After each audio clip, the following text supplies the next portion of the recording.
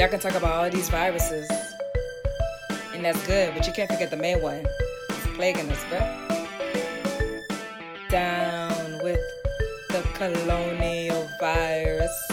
Down with the colonial virus. Down with the colonial virus. Down with the colonial virus. Down with the colonial virus. Down with the colonial virus. Colonial virus is why I can't live. Colonial virus is why I can't breathe. Colonial virus, yo, that thing gotta go. You gotta go. We don't wanna have to deal with this virus no more. Uhuru, welcome to the People's War Radio Show. I'm Dr. Matamela Odom. Uhuru means freedom in Swahili, and freedom is on our minds 24/7. In the news last week, 17-year-old Kyle Rittenhouse was released from jail where he was being held on murder charges after killing two people who were protesting the Kenosha, Wisconsin police shooting of Jacob Blake, an unarmed African man. Rittenhouse's $2 million bond was raised through a crowdfunding effort that drew popular support from white people around the U.S., including from the CEO of the My Pillow Company. Rittenhouse is associated with and influenced by armed white nationalist groups who are making a lot of noise around the country these days, threatening and carrying out violence against African, Mexican, and indigenous people and those who stand with us. These actions are taking place in the context of the polarization between overt white nationalist groups represented and egged on by Trump versus the growing resistance to state violence led by the African working class, with some support from white progressives following the murder of George Floyd. Today on the People's War Radio Show, we'll be talking about the roots of white nationalist violence, whether from citizens or the state, and how it can be stopped. With us is Penny Hess, author of the book Overturning the Culture of Violence and the chairwoman of the African People's Solidarity Committee, an organization formed by the African People's Socialist Party to build support and reparations from the white community for the African freedom struggle. Welcome, Penny Hess. Thank you so much for having me on the show. It's really an honor to be on your amazing People's War program. So I'm looking forward to this discussion. Oh, thank you. Penny, during his failed presidential bid, when asked to denounce white nationalism among his supporters, we heard Donald J. Trump tell the Proud Boys to, quote, stand back and stand by, unquote. We see these white people like the Proud Boys, the Boogaloo Movement, the Tea Party, and others arming themselves to fight a war against the African community. And then we see actions of the police departments and sheriffs across the U.S. carrying out terrorist violence against African people. Who are the Proud Boys or the Boogaloo Movement? What do they stand for? And do they have a lot of support in the general white population? Well, yes, I think that's a really good question, Matamela. And I think that, first of all, I just really want to acknowledge that I am the chair of the African People's Solidarity Committee, which is the organization of white people that was formed by the African People's Socialist Party led by Chairman Omali Yeshitela in 1976. And so my understandings of the world situation, of course, come from his leadership and the analysis of the African People's Socialist Party. Chairman Omali has been putting out so much incredible information in this period. So that's been very helpful. But I think that, the Proud Boys and the Boogaloo Movement are, first of all, not unusual.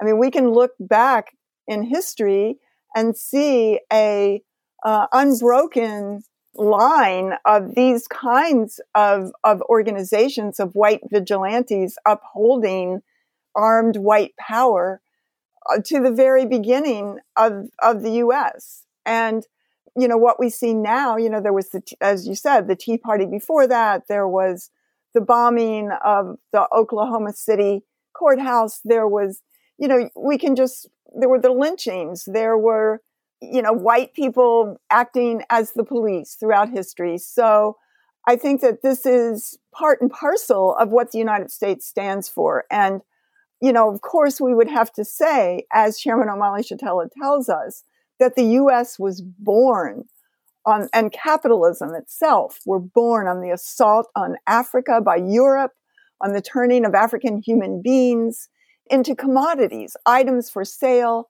and built on the stolen labor of African people, on land stolen by the general and united with by the general population of white people, stolen from the indigenous people, and genocide committed against them. So this is the birth of the U.S. So when we see the Proud Boys and the Boogaloo movement, we're seeing something that's been well established for centuries inside the U.S.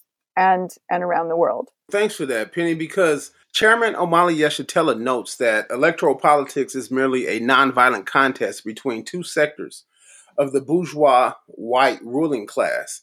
And one thing that I've noticed in my analysis of history is that these white nationalist groups, such as the Proud Boys, the Boogaloo movement, the Tea Party, or the Klan and groups like that, emerge at times of disunification of that white ruling class.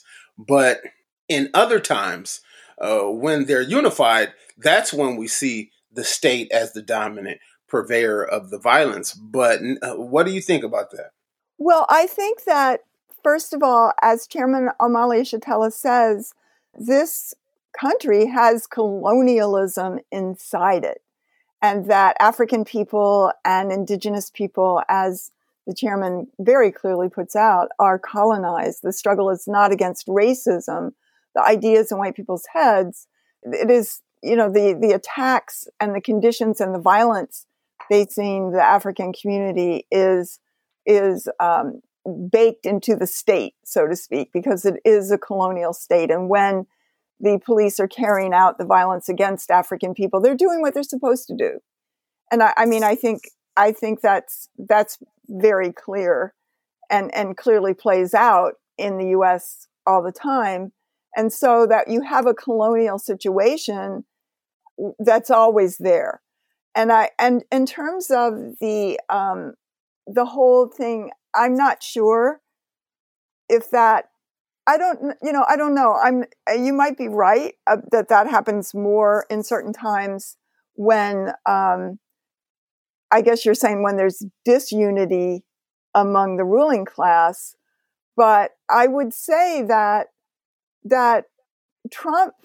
Donald Trump has one way of maintaining colonial violence, and that's overt participation by white people in the colonial state, whereas Biden has another way of colonial violence that is incredibly intense because Biden is the author of the crime bill that was responsible for 100,000 new police coming in. It was responsible for a federal level of the 3 strikes you're outlaws, and it intensified the death penalty and many other aspects of the mass incarceration and the and the two realities in this country around the state, the courts, the police, and incarceration and the police murders that happens far more in the African community against the African community than it does in the white community. So Biden intensified all that, and we can see some of the hideous murders, police murders during the Obama administration, which he took no stand, never took a stand against that, and never took a stand for reparations to African people. So, both sides have this violence, and it seems to me that this violence goes on every single day. Oh, thank you for that. We know that it was the large majority African cities that defeated Trump in the election. It's been reported that the majority of white people did vote for Trump in support of his unapologetic hostility towards African and other colonized people. What's the basis of this support? Well, I think the basis of this support for Trump is a desire by many sectors of white people, and in fact, the majority, as said here, 57% of the white population voted for Trump in this election. And that's actually more than in 2016.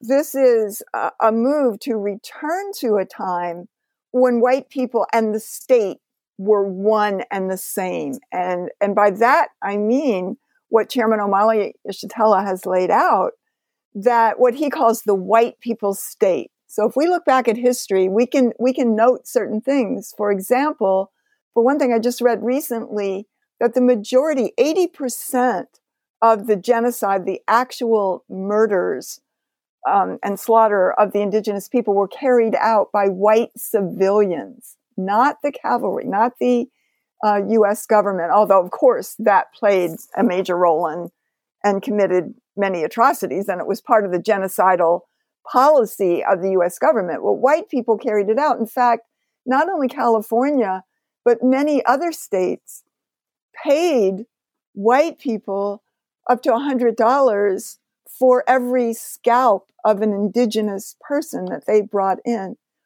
to the state. So it was state-sponsored genocide that happened, and white people were deputized. And, you know, Matamela, if we look at the fact that for well, first of all, during the enslavement of African people, all white people had the power of life and death over African people, not just the owners of enslaved Africans, not just the slave owner, but also any white person could. And there's a book called They Were Her Property that talks about white women's role in the enslavement as slave mistresses, or, you know, whatever you would call that, and how if these, you know, the local government found out that there was something that an enslaved African did that required beating, and the owners didn't do that, the state, and actually they hired people, there were white people that had jobs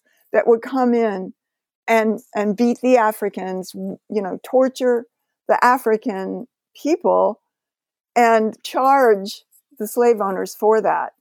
You know, and then we can look at the fact that 100 years of what's called lynchings, this terror against African people, from the actual burning of African human beings to actual hanging people from trees to burning down Tulsa and Rosewood and all of these things, no white person was ever brought to trial, convicted, anything for that. In fact, the first time that an anti-lynch law passed the Congress and the House was this year, 2020.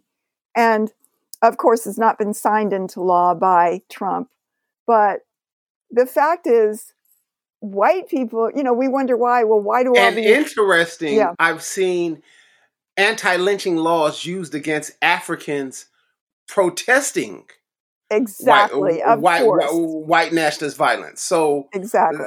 And so I would venture to suggest that the anti-lynching laws had been used even more against Africans, and that's one of the things that really stands out about that is about that whole history of and cultural violence that you talk about in your book, is that when you read the general textbook histories about the lynchings, they talk about the Ku Klux Klan, then they talk about the lynchings, but then they show these pictures, hundreds, if not thousands of these pictures, and no one ever has on. No one ever has on hoods. That's right. Right. These are citizens. They don't have on hoods. They got on their Sunday best clothes. That's know, for these events. That's right. And also that white women played a humongous role in this, played a very much leading role in this. If we look at Tulsa, which we are getting ready to see the 100th anniversary of that in 2021, two important things about that. One is that just like the case of Emmett Till and many of what's called the lynchings, a white woman instigated it by just saying that an African man looked at her. That's all they had to say. And that happened in Tulsa. A white woman instigated that. And that incredible attack that had the first aerial bombing on an urban area of the United States in history that was later, of course, 75 years later, used against the Move family in Philadelphia and in many other situations. That this was, quote, pioneered in Tulsa. Also, an important thing about Tulsa is that the sheriff, when this happened, the sheriff deputized 500 white people and told them that they could do anything that they wanted to the African community. And I think that he didn't really need to do that because they were going to do it anyway, and nothing would have happened to them anyway. And nobody was ever charged. This was state sanctioned. And, when you look at, let's just say Tulsa, because there's so many, Tulsa as a city, I think the African community is forcing it to deal with this reality and to pay reparations. And I know that they're exhuming these mass graves now and finding how many bodies were in that. But Matsumela, if you also look at the reality that Tulsa was one of the most prosperous self-determination economic development centers in the country at that time, and that they had what was called the Black Wall Street, and also African people owned oil wells. They owned oil wells.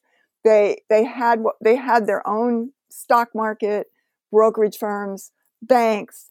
There were African people who lived in mansions, but they also had a sense, from the books that I've read about it, a sense of taking care of the entire community and uplifting the entire community, especially with programs not only for jobs, but for widows and orphans, and, made sure that all African children, it was a beautiful place, that all African children were taken care of, that everybody was. So it was called the Greenwood neighborhood. So when you look at that reality, white people were very clearly deputized by the state, but for lynchings, they weren't deputized. And as you said, tens of thousands of people would come to those, tens of thousands of white people, and nobody was ever charged. So the sheriff didn't need to deputize. All they need to do was sit back and watch white people do that. So the state in this country and white people are one and the same. And the only thing that changed that forced that to be a little bit different, was the African Revolution of the 1960s, because even in the 1960s, white people weren't charged. I mean, the woman who signaled, and provoked the brutal murder of Emmett Till lived to tell the story that, I lied about that. I mean, she just wrote that in the last few years, and she, whatever. Nothing ever happened to her. So even in the early 60s, white people could still have the power of life and death over Africans. But it was the African Revolution of the 60s that forced the U.S. government to keep all violence, or most of the violence, against Africans within the auspices of the state power, the colonial state, if you see that. And I think that what we see with these white groups coming up now are wanting to go back to the time of when white people could overtly have the power of life and to, kill an African person, commit violence, steal their property, and do whatever else they wanted with impunity. They want to go back to that time openly. Yeah, thanks for that, because that really does deepen the history of what people call Karening or something like that. Yeah, and it really does. This week, many will be celebrating Thanksgiving, a celebration of settler colonialism in the U.S. One thing that I've found, which really reveals the white nationalism of what I call the anti-racism hustle, pushed by many of these prominent speakers and academics, is their obsession with what's called Bacon's Rebellion.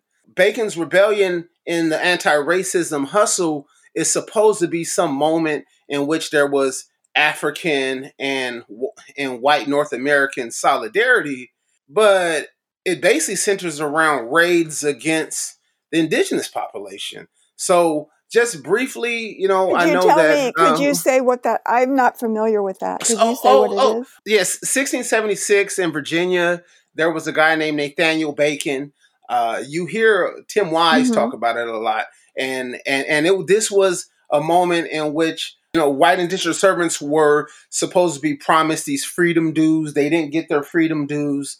There was a colonial aristocracy or colonial bourgeois class who was oppressing people and things like that. So you had the white indentured servants, but you also had the enslaved African people and some Africans that some historians might classify as indentured servants. But I've really pushed back against that sort of fiction in my own work. It's like many of these authors, they talk about this period as if slavery was not overdetermined or that slavery hasn't taken different functions. They'll say things like, oh, they were indentured servants because some got free and stuff like that, when actually the slave owning class in the U.S. were just too cheap, right? They didn't want to pay the high prices of enslaved Africans. So what happens is in this rebellion, Nathaniel Bacon, who was kind of like a white middle class guy, led the, mobilize white indentured servants and even Africans in resistance against the colonial state. But Bacon was middle class, sort of white guy fighting against the. It's sort of like John Brown, John Brown's rebellion too. Yeah. White right. people, yeah. Right. It was sort of like more of that free state nonsense versus. But what I've noticed is that Tim Wise and those people have really used this as the example of like before there was racial consciousness, there was class solidarity between blacks and whites and stuff like that, and it's supposed to be this glorious period, but it clearly wasn't as such. No, it wasn't. I'm reading a book called The Broken Heart of America, and it's about St. Louis and St. Louis's history, which is, wow, everything that was done in, against African and indigenous people by both the state and the regular white people acting as the state was coordinated out of here, out of this city. So when we saw what happened to Michael Brown, or why it's so significant that there's a Black Power blueprint on the North Side, created by the Uhuru movement, we can see just what this history is. And I really recommend that book. But one of the things that he's trying to do in it is constantly say that there were times when there was unity between Africans and white people, poor white people. And that is just simply not true. It is not true. Because in he talks about one strike that took place in East St. Louis for like 6 days. But East St. Louis is where white people just attacked in 1917, one of the worst assaults, worse than Tulsa, just a brutal assault on African people in East St. Louis, which is in Illinois, right across the river. And it still hasn't recovered. And no, it hasn't. And 7 years before that, you had white assaults on Africans in East St. Louis. They poured in from St. Louis all the way over to East St. Louis as well, right. just to murder people because Jack Johnson won a boxing match. Just because Jack Johnson won a boxing match, they murdered that. Yes, that's right. So. That's right. I read about and that anytime that there's something that Chairman O'Malley calls opportunism, and opportunism and white people are the same thing. And of course, opportunism is basically selling out the interests of the revolution, or certainly in this case of the African working class, or even the African community, to get my own interests, to get our own interests as white people. This book, The Broken Heart of America by Walter Johnson, it even cites something written by an African who in the 1920s and 30s was one of the leaders of the Communist Party, which is a white organization, and cites the fact that they just used the African community to do what they wanted, because the colonial question is the key question. And that's how the chairman is so clear that the class question is in the colonial question. So white people have never stood in solidarity with African people in labor and the job or anything, but they've used African people to get what they wanted, Which is exactly what Garvey said. Garvey, yeah, in one of my right. favorite quotes, said, "So the people who yesterday were killing us when we wanted jobs, now they want us to join the organizations." And I love the way Garvey put it. He says, so that when the bosses start firing people for being communists and socialists, they fire the black people first. Exactly. You are listening to the People's War Radio Show, produced by WBPU, Black Power 96.3 in St. Petersburg, Florida. Our guest today is Penny Hess. Penny, the violent repression and occupation of African communities across the U.S. is seen today mostly in the form of the police. In this year alone, we all know the names of George Floyd, Breonna Taylor, Ahmaud Arbery, but there are hundreds whose names we don't know. In Chicago, 25-year-old Tyree Davis. In Jacksonville, Florida, 17-year-old Kwame Jones. In Sparks, Nevada, 18-year-old Micaiah Lee. In Philadelphia, 47-year-old Claude Washington Fain III. In Birmingham, Alabama, 43-year-old Kanisha Nicole Fuller. CBS News reported that over 164 African people were killed by police in the first 8 months of 2020 alone. In your book, Overturning the Culture of Violence, you trace the history of violence carried out against African and indigenous people in the U.S., not only by official state, military, or police forces, but by regular citizens, as you were just talking about. Can you give us some of those examples? For example, Tulsa, Rosewood, Boston, and other things that you were talking about? Yes, I think that the history of white people is a history of violence that is so unspeakable that when I was writing the book, Overturning the Culture of Violence, based on the chairman Omali Yeshitela and the African People's Socialist Party's political theory of African internationalism, I was stunned. And I wrote this a while ago, almost 20 years ago, when nothing compared to what is available now was available, but there was still enough books to make the point, that this history, that white people, when you put all this together, what we have done. And I think that it's really, I do want to say something about that. And I also want to say that when white people came to this country poor, very poor from Europe, the majority of us, came from Italy, came from Germany, Ireland, Jewish people, Eastern Europe, Poland, all the various waves of immigration into the U.S. And a lot of times people came with, the clothes on their back and nothing else, like with nothing. And white people were very, very clear that their unity was with their own ruling class, not with African people. And there's a chapter in W.E.B. Du Bois' book, Black Reconstruction in America, that's called The White Worker.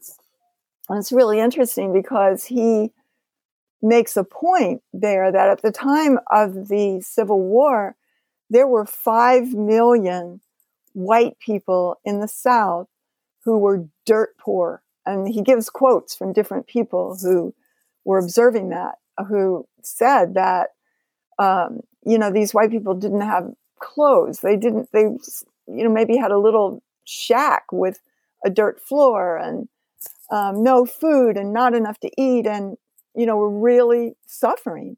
But they never stood in solidarity with the struggle of African people, even against the chattel slavery, situation inside the U.S. Never. They were incredibly hostile to that. And W.B. Du Bois notes that, he's saying that they never recognized, he didn't even say that it was their own true interest would be in solidarity. He's just saying that they were hostile. And he can't analyze that. But Chairman Omali Yeshitela can analyze that because all white people, as he has said, sit on the pedestal of the oppression of African and indigenous people and the colonized people of the earth, and that there is colonialism in this country. And so that the poorest among us as white people, the poorest, most downtrodden, most left out, most, just everything, will stand with the interest of a Donald Trump rather than African people, because they're working to be white. And that is really the chairman that has made that clear, that gave that clarity. When you look at it, you go, yeah, that's true. And, you look at the fact that there were white people who came to the United States after the 1848 near revolutions in Europe, in which Karl Marx and Friedrich Engels issued the Communist Manifesto, which said workers of the world unite, but which never mentioned the enslavement of African people. Think of all the things, Matsamela, that were happening in 1848. That's when the U.S., California was stealing Mexico, stealing the land from Mexico. That's when the gold rush was. And that's one of the reasons why the U.S. is like, damn, we're stealing this land right now. They were taking the land away. The U.S. government was funding white people, bringing in scalps of indigenous people. 1848 was the height of the trade in African human beings. And inside this country, it was also already illegal to go to Africa and import Africans. So there was the breeding of African human beings. None of this is mentioned. There was the power of life and death over Africans by white people. 1848, 1840s is when Britain was imposing opium on China, and China was like, hell no, we're not taking your opium. We don't want to give you tea. And, fighting the colonial domination of China. Look at all those things around the world, and none of that is mentioned in the Communist Manifesto. So, and have you ever read that book, The Making of the English Working Class, E.P. Thompson? No. And it's a long book, extensive book, and methodologically, a lot of social and socialist historians look towards the book, produced, I want to say, in 1963, in the middle of another period of worldwide anti-colonial struggle. Yeah. And it says nothing about the actual working class that England was dominating. Nothing about the Caribbean. It talks about the goods from the Caribbean that are coming to factories in England that Irish people are working in, and things in Liverpool and stuff like that. But it doesn't talk about the Caribbean in this book, The Making of the English Working Class, which is really, really underscores what you're talking about, especially something that was very profound that you noted earlier in their loyalty to white North American and European aristocracy. Why have we seen that kind of widespread and brutal violence carried out by regular white people against African and indigenous people? You say there is a material basis for it. What do you mean by that? Well, as African internationalism, Chairman Omali Yeshitela make it really clear that all white people sit on the pedestal of the colonial domination of African, indigenous, and colonized people around the world. That is the basis for how we experience and see the world, even when we are impoverished, even white workers, because the white working class, like the white ruling class, was created by the assault on Africa. That's what created capitalism. That's what transformed, as the chairman lays out so brilliantly, is what transformed the feudalism of Europe into capitalist Europe. This is what brought wealth into Europe. This is what made it be that they didn't need serfs and peasants tied to the land anymore. They needed shipbuilders in Liverpool. They needed white workers to go into the mines for resources for the Industrial Revolution. They needed people to be in factories processing cotton into linen and, sugar into rum and all of these various things that were the impetus for the industrialization and the development of the capitalist system. So this is what created not only the ruling class, it created the white working class. And it's not to say that white people don't experience oppression, but it is to say that when white people struggle against their oppression, we have historically struggled with our ruling class on the pedestal. So therefore, what we've called on is for a greater share of the power and wealth of the colonizer or the imperialist ruling class, that we wanted to share it more. We wanted to have more rights as women. We wanted to have more resources as workers. We wanted to be able to carry out and be part of the state as the LGBTQ community, which has fought to be the police, to be the Marines, and to carry out the violence of the state. So, I just think Chairman Omali Yeshitela in his book Vanguard, and also An Uneasy Equilibrium, if anybody is listening that wants to read that, he has a chapter on African internationalism that is just amazing. And the clarity that we get through looking at that we can see that even poor or oppressed white people sit on this pedestal. And we have never stood in solidarity with the movement for African liberation and recognized that the true working class of this country and the world is the African working class, And therefore, we have only fought for our own interest, our own results, more money for us, more rights for us, at the expense of African people and maintaining of the colonial domination. And this has led us to just incredibly brutal violence that is almost unspeakable. I mean, it wasn't just like you go up and shoot somebody. I mean, we have cut people up and burned them while they're still alive and cut the babies out of the bellies of Indigenous and African women and hanged people. And one more thing I'd like to say about that, because I feel that white people are, we're the reasonable ones. We're the peaceful ones. Why are you so angry? We always want to try to work this out. And yet we are the greatest perpetrators of violence that this world has ever known. Thanks for that, Penny. So early on in the forming of America, regular white citizens played a key, if not primary, role in the violent oppression of African people in order to keep us powerless and a source of wealth for white society overall. But today, the state itself plays the primary role. The police, the prisons, the courts. Let's talk about that.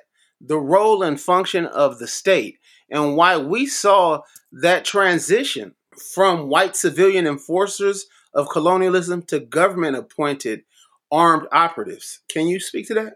Well, yes. I think that this is really important because, as I was saying before, if we look at history, white people continued to have just unlimited power of life and death over African people. So therefore, white people functioned as the state up into the 60s.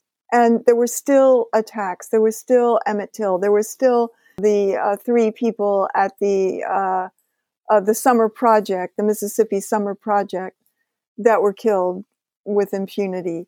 And when they were looking for their bodies, they found tons of other dead Africans that had been murdered.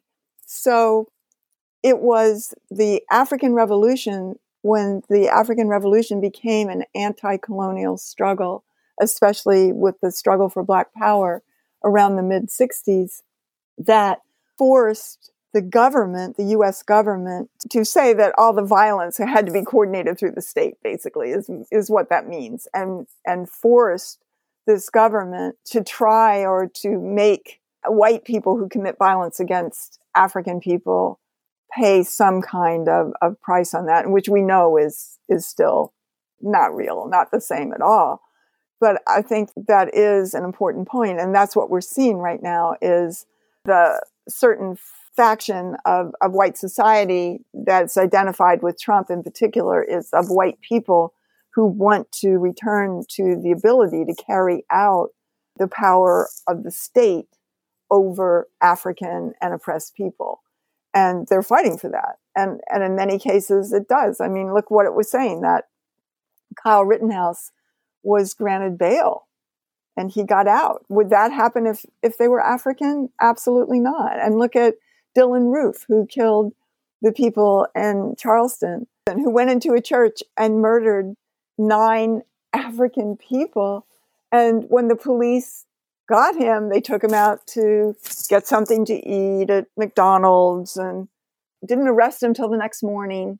Would that happen to an African? Hell no. An African would have been murdered for something similar to that.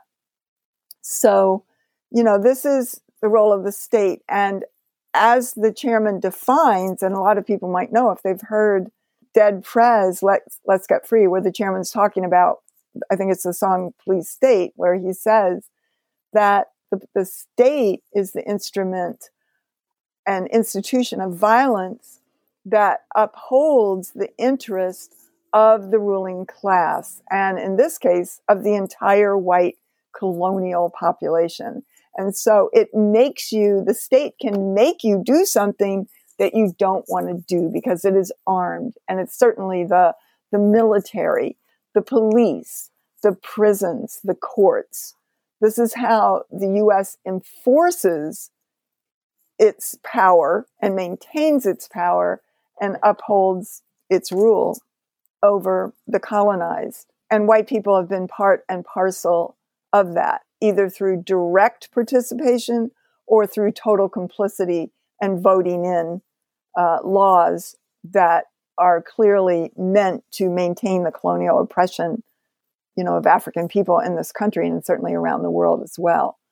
So I think that that's an important thing. And this is why the African People's Socialist Party is fighting for dual and contending power and the ability of African people not to fight against racism, the ideas in white people's heads, but to fight for power, to fight and build programs for dual power so that African people can have their own self-government, govern themselves, and have their own control over their economic and political lives and social systems that they live in. And I think that is so reasonable and so that makes so much sense. Because as the chairman has said and written, it is not up to the African Revolution to try to wait for the promise of white solidarity. That's why they created that white solidarity organization, the African People's Solidarity Committee, under their leadership with a mandate to go behind enemy lines and to win other white people and win reparations, not as a favor, not as charity, but as the return of the stolen resources and the value of the stolen labor of African people back into the hands of the African Revolution, fighting for African liberation, the liberation of Africa and the African people, for and by the African working class in leadership. And that's just makes so much sense. There's no other way it can work. Uhuru, uhuru. You are listening to the People's War Radio Show, produced by WBPU, Black Power 96.3 FM in St. Petersburg, Florida. Our guest today is Penny Hess, author of Overturning the Culture of Violence and chairwoman of the African People's Solidarity Committee. Now that Donald J. Trump appears to be on his way out of the white people's house, most African people and white progressives are rejoicing, despite the fact that Joseph Biden was author of the crime bill during William Clinton's presidency that put 100,000 more cops on the streets to kill and arrest us. Despite the fact that Kamala Harris built her career as a prosecutor in California, working aggressively to incarcerate innumerable African people under discriminatory sentencing rules and then fighting to keep us locked up in the most inhumane conditions, like at Pelican Bay Supermax in isolation for decades. This election has not promised anything for African people and will not change the conditions of life for African people. Can you talk about the functions of elections under colonialism?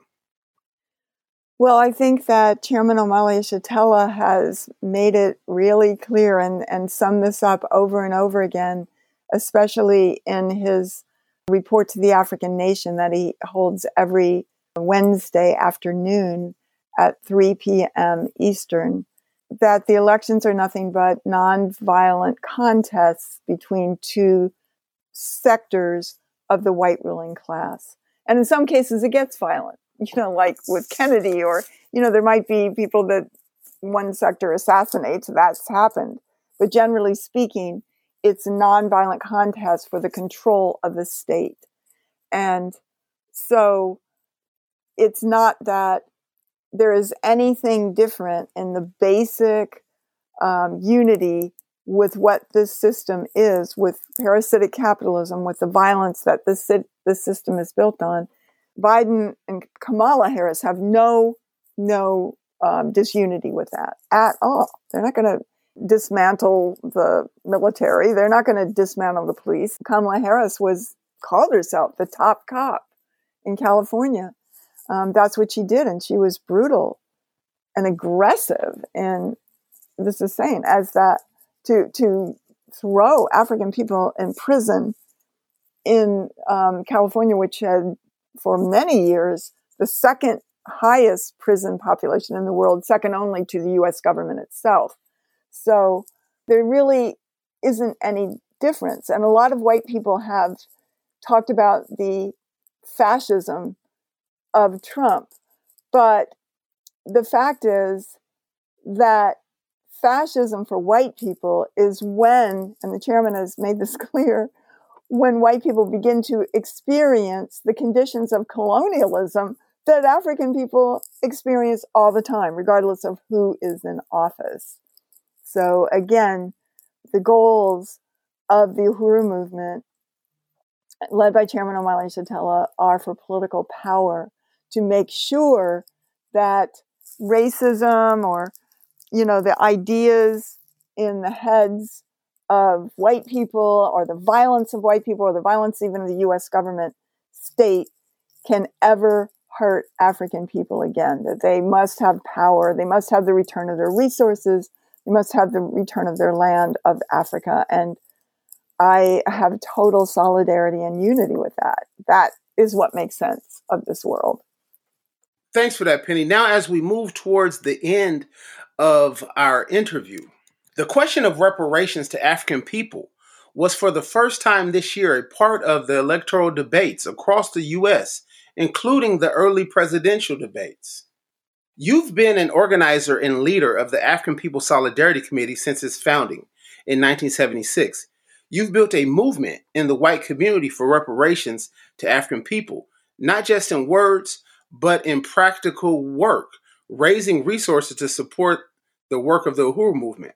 We know that the African People's Socialist Party, under whose leadership you work, has been responsible for making reparations a household word.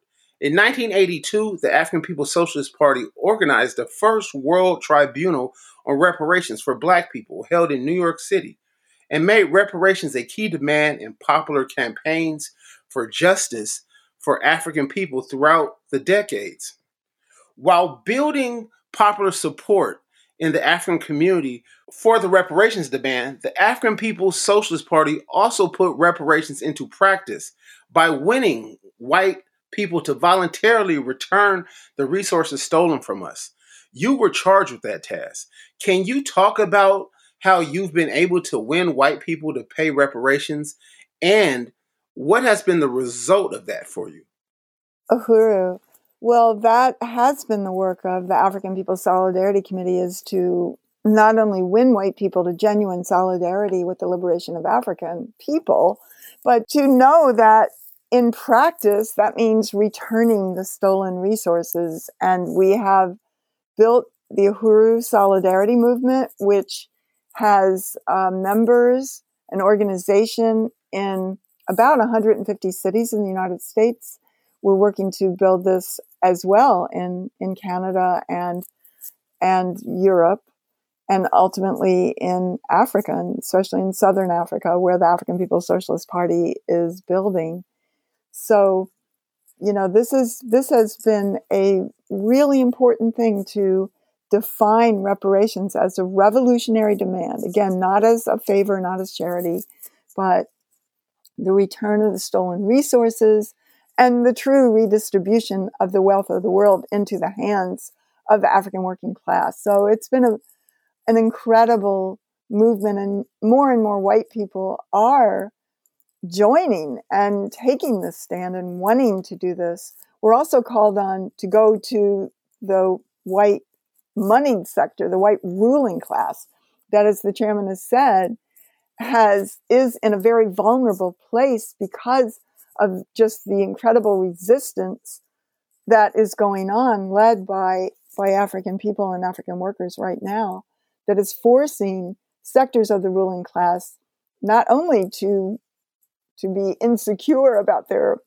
place and knowing that they're sitting on billions and trillions of dollars of stolen resources, but also that they must pay reparations. So this is a very dynamic campaign that Uhuru Solidarity Movement is taking on right now. And part of it is called Make Wall Street Pay Reparations. It's very, very exciting. So it's been great. I think a lot of white people want to rectify the relationship they have to Africans and the people of the world, and take a principled stand and be part of a world led by African people, in which there is the world without oppressors and the oppressed, and there is nobody living at the expense of anybody else. Thanks for that. Lastly, can our listeners find you online, and how can they get your book, Overturning the Culture of Violence? Also, if people would like to get involved in the reparations work of the African People's Solidarity Committee and the Uhuru Solidarity Movement, how would they do that?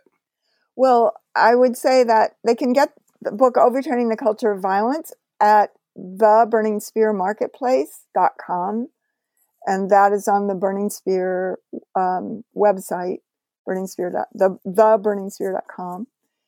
And also, if people want to get involved, we do have a website, African People's Solidarity Committee, but I would really urge people to go to uhurusolidarity.org and join so many fronts of the amazing work of the Uhuru Solidarity Movement that is led by Comrade Jesse Neville, very dynamic young force, who is the chair of USM, Uhuru Solidarity Movement. It's just out there in so many different fronts. So I really want to salute USM and call on anybody to, again, go to uhurusolidarity.org and join this growing movement of white people building unity through reparations to African people. Uhuru. Thanks for that, Penny. You are listening to the People's War Radio Show, produced by WBPU, Black Power 96.3 FM in St. Petersburg, Florida. Our guest today was Penny Hess, author and chairwoman of the African People's Solidarity Committee, the organization founded and led by the African People's Socialist Party to win support and reparations from the white community for the African liberation struggle. WBPU is a project of the African People's Education and Defense Fund, a nonprofit organization whose mission is to defend the human and civil rights of the African community and address the grave disparities faced by African people in education, healthcare, and economic development. For more information on the African People's Education and Defense Fund, visit apedf.org. Episodes of the People War Radio Show are available on the Black Power Talks podcast on wubp.podbean.com. For updates and resources to fight the coronavirus or to volunteer with Project Black Ankh, visit developmentforafrica.org. We'd like to thank our guest, Penny Hess, for joining us today. We'd also like to thank you, our listeners, for tuning in. The colonial virus is why I'm poor. The colonial virus keeps me at war. The colonial virus, yo, that thing gotta go. We don't wanna have to deal with this virus no more. So we say, down with the colonial